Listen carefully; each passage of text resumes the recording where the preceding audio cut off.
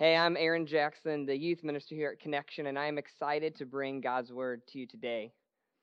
So, my wife Katie and I just watched Hamilton for the first time. It's now available on Disney Plus, and let me tell you, I enjoyed it a lot. I thought it was great.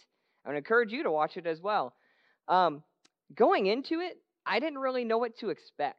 I knew it was about Alexander Hamilton and the founding fathers, but that was like the complete extent of my knowledge. And honestly, I knew very little about Alexander Hamilton and the founding fathers, to be honest with you. But when I was watching it, it was so cool getting to see the history. It was so cool getting to see these people come to life, and I was not ready for some of the songs and the casting and all that stuff, but I was pleasantly surprised and enjoyed it so much. But one of my favorite things about Hamilton is what it made me do next. I know during it and after, I was on my phone looking online about some of this history. It made me want to go back into the history and look more into it and see what it was about and see how true some of it was, see if some of the stuff was maybe a bigger deal than it really was. But it was really cool going to do that. And to me, that's what this message series has done. This series where we're studying through the minor prophets. It's given me a chance to go back and look at some of the words of these prophets. And as Brian said, they're not called minor prophets because they're not important. That's not why they're called that. They're also not called minor because the third, sixth, and seventh notes in the scale were dropped. That was a joke, by the way, for all my music geeks out there and the band nerds like me. So that was for you.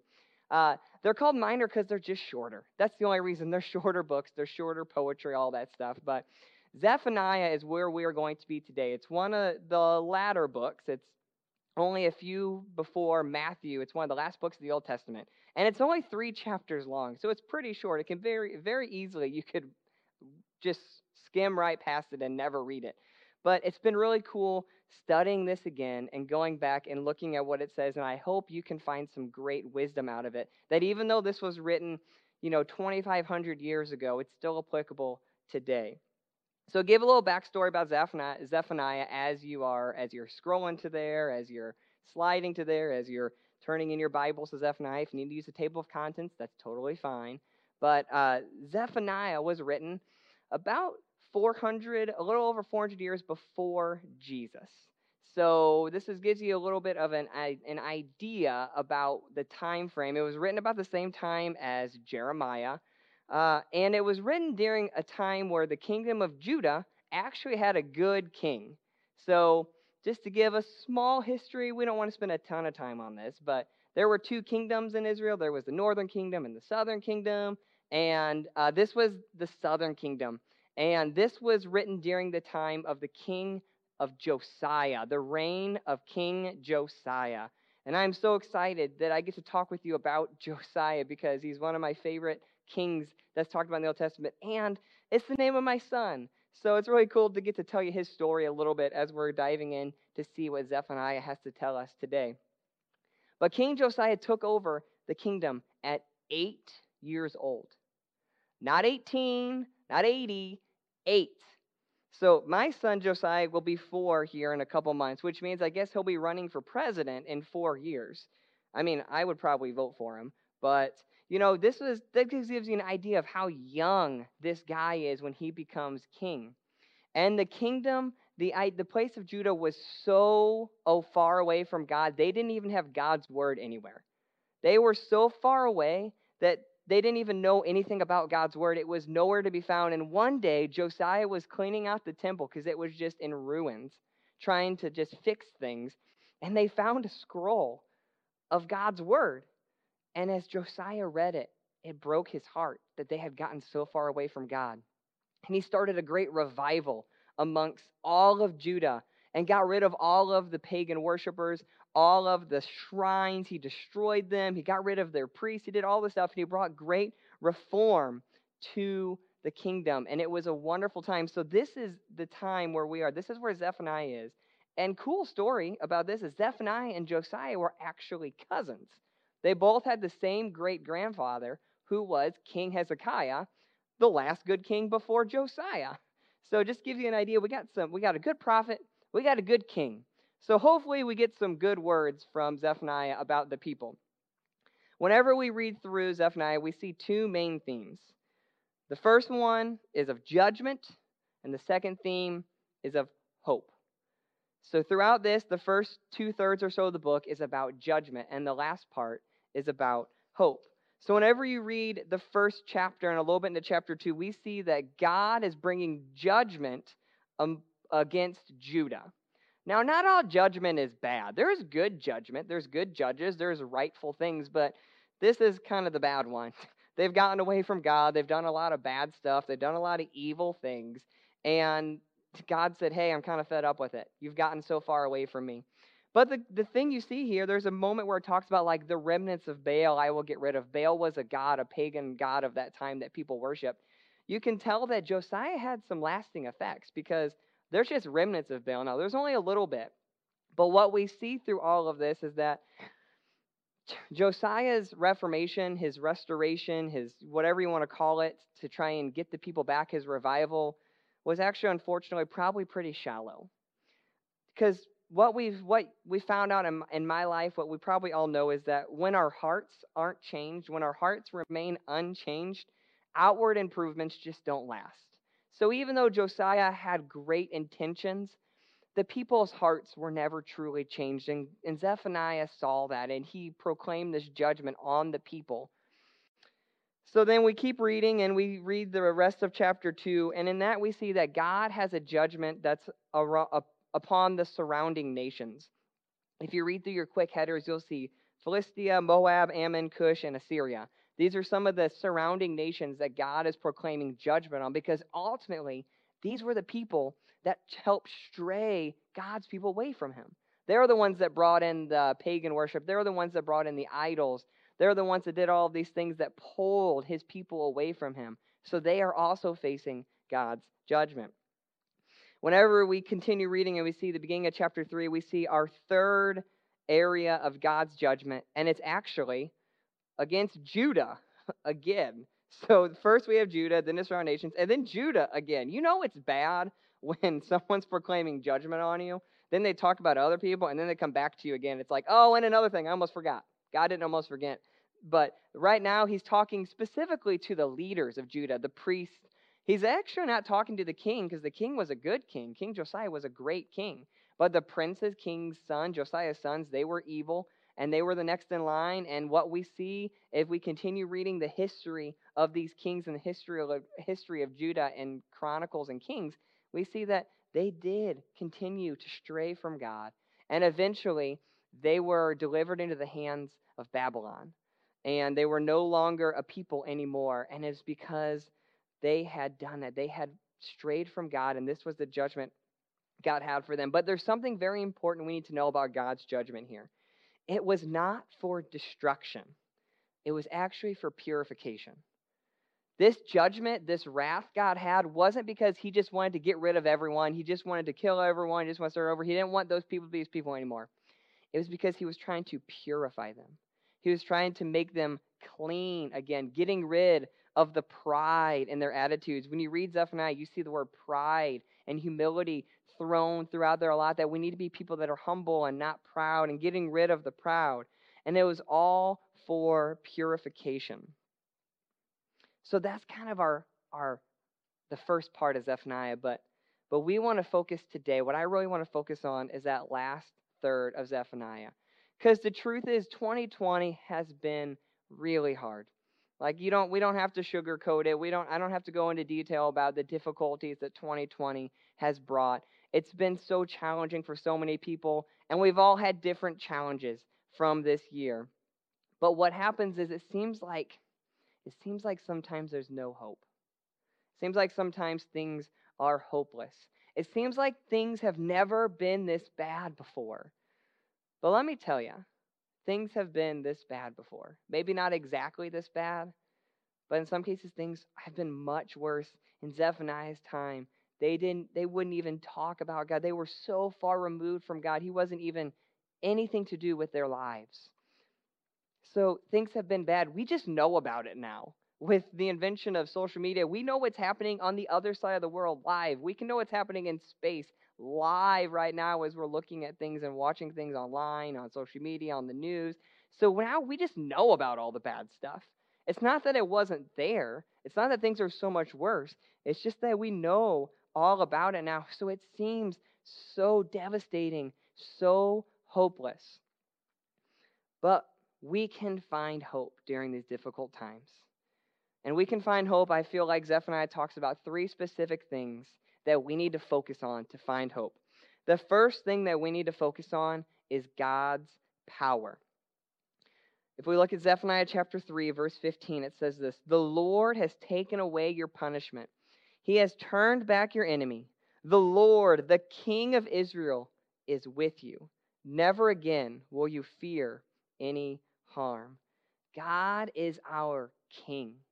Now, it's hard for us to really understand kings truly, what kings actually meant, because we don't have a king. We have a president, right, of our nation. And even though some people might feel like the president thinks they're king sometimes, they're not a king. They don't just say things and everyone has to follow them. We have checks and balances, and that's the way our government works. But kings are much different than that. And we don't have a great idea of them, but Zephaniah was living in a time when there was a king, and kings were very important. But the big part about kings that we miss sometimes is that kings were warriors. Kings led their army into battle. A lot of times we like to think of a king just sitting on a throne, eating some grapes, having his feet massaged. But the good kings were the ones that were on the battle lines, at the front of the battle lines, charging to battle. And that is the king we have. That is the power that we have in God. God has that power because God is our king. And we can't forget about that hope that we have. What I love is the fact that he focuses on fear here and how we don't have to have any fear anymore because of God's power. Because God is our king, we don't have to fear any harm. A lot of times I've realized we fear, it's when we fail to remember that God is with us. We fail to remember that God is our king, and that's when we fear. That's whenever we don't have hope, and that's when we're scared the most. You know, we're looking online right now, and 2020 is so rough. I just want to imagine what it'll be like in 2040. This meme is a great example of what 2040 will look like. You know, they have to highlight all the things that were important in 2020, and, you know, the whole thing is highlighted because everything is so... There's been so much going on there, and it seems like so much negative and so much pain and so much struggle and so much awfulness going on right now. It's very easy to have fear. It's very easy to not have hope. So we need to be resting and focusing on God's power during this time, the fact that he is our king. The second thing we need to be focusing on to find hope is God's deliverance. He's our Savior. We read back in chapter 3, verse 16. "On that day, they will say to Jerusalem, 'Do not fear, O Zion.'" There's fear again. "Do not let your hands hang limp. The Lord your God is with you. He is mighty to save." We have a God who saves. We have a God who delivers us. I'm a big hockey fan. I played goalie for many years. My knees will tell you that story to you, because when I walk around, you can hear them creaking and popping. But I loved hockey, and I know that a lot of people, whenever they were kids, they wanted to, hit that grand slam in the bottom of the ninth inning with 2 outs and full count, where they wanted to make that buzzer beater shot just so they could win the championship. Well, I always wanted to be the goalie that made the save, that turned the game around, that won us the Stanley Cup. Well, last year I was under I can barely remember because I was so excited during all of that time, but last year the Blues won the Stanley Cup. It was such an exciting time for me and my family, and it was just a wonderful experience during all that. But one of my favorite moments of that was in the third period of Game 7 when our goalie, Jordan Bennington, made what I like to call simply the save. He made a save that turned that game around. We were winning at that point, but we were getting just beat down. They weren't stopping. They were peppering him with shots, and he made a save that turned the momentum of that game. Later on that same shift, we score and go up 3 goals and end up winning that game 4-1, and it all hinged on that save. The thing about God is the thing he saves us from is so much more valuable and so much better than putting a black puck in a net. The thing that he is delivering us from is so much more powerful. He is delivering us from eternity apart from him. We are being saved to being in a relationship with him. for the rest of our lives. And that's what we're talking about. In fact, verse 16 said, on that day. Well, what is that day? If we jump back a little bit to verse 9, we're going to see a little bit more about this day that Zephaniah is talking about. This day that we are being delivered to, that we are being saved to, that God who saves. Verse 9, then will I purify the lips of the peoples, that all of them may call on the name of the Lord and serve him, shoulder to shoulder. From beyond the rivers of Cush, my worshipers, my scattered people, will bring me offerings. What I love about this is the fact that God is delivering us to a time where we will all be together. All right, so now I need to pull out my metaphorical soapbox. I'm going to set it here on the ground, and I'm going to stand on it because I got to talk about something. So for all of you right here that are Christians, that call yourself a Christian, that have put their faith in Jesus, I'm talking to you. If you have not put Jesus as Lord of your life yet, you're off the hook right now, but I hope one day, maybe it's today, you decide to put Jesus as Lord of your life. But for those of you that call yourselves Christians, we need to have a little talk. All right? There's going to be a day where we are all brothers and sisters, are united as one. We're all going to be shoulder to shoulder with everyone. All of us will be shoulder to shoulder. All of us that believe in Jesus will be shoulder to shoulder, worshiping God together. Maybe in 2020, we should be living our lives like that. Maybe we should be practicing for that day right now. Maybe we shouldn't be waiting for that day, but living our life now, preparing for that day. So instead of just posting awful things on social media about people or sharing things that are hurtful for people, how about we realize that we're going to be shoulder to shoulder with these people one day, worshiping the same God together. So as Christians, we are called to be united. We are called to serve together, to love together, to worship together, to do all of these things together. So how about we start living that life now? That is the life that God is delivering us to, a life where we are united, where there is not any more proud, any more pride. There's humility. There's putting others first. There's thinking of others greater, and there's serving the one true God and worshiping the one true God together. God's power, we need to focus on that. God's deliverance, focus on that. The third thing we need to focus on that we can find hope in is God's love. Verse 17 says this in the latter half. It says, he will take great delight in you. He will quiet you with his love. He will rejoice over you with singing. We have a God that loves us. We are his beloved. And as I just said before, so are all the other people. These other people that we are putting down, these other people that we are just disagreeing with, that we feel like we hate them and they hate us, they are still God's beloved. We are all God's beloved. I love this imagery that we have a God who quiets us with his love, who rejoices over us with singing. I became a father for the first time in 2015 when my oldest was born.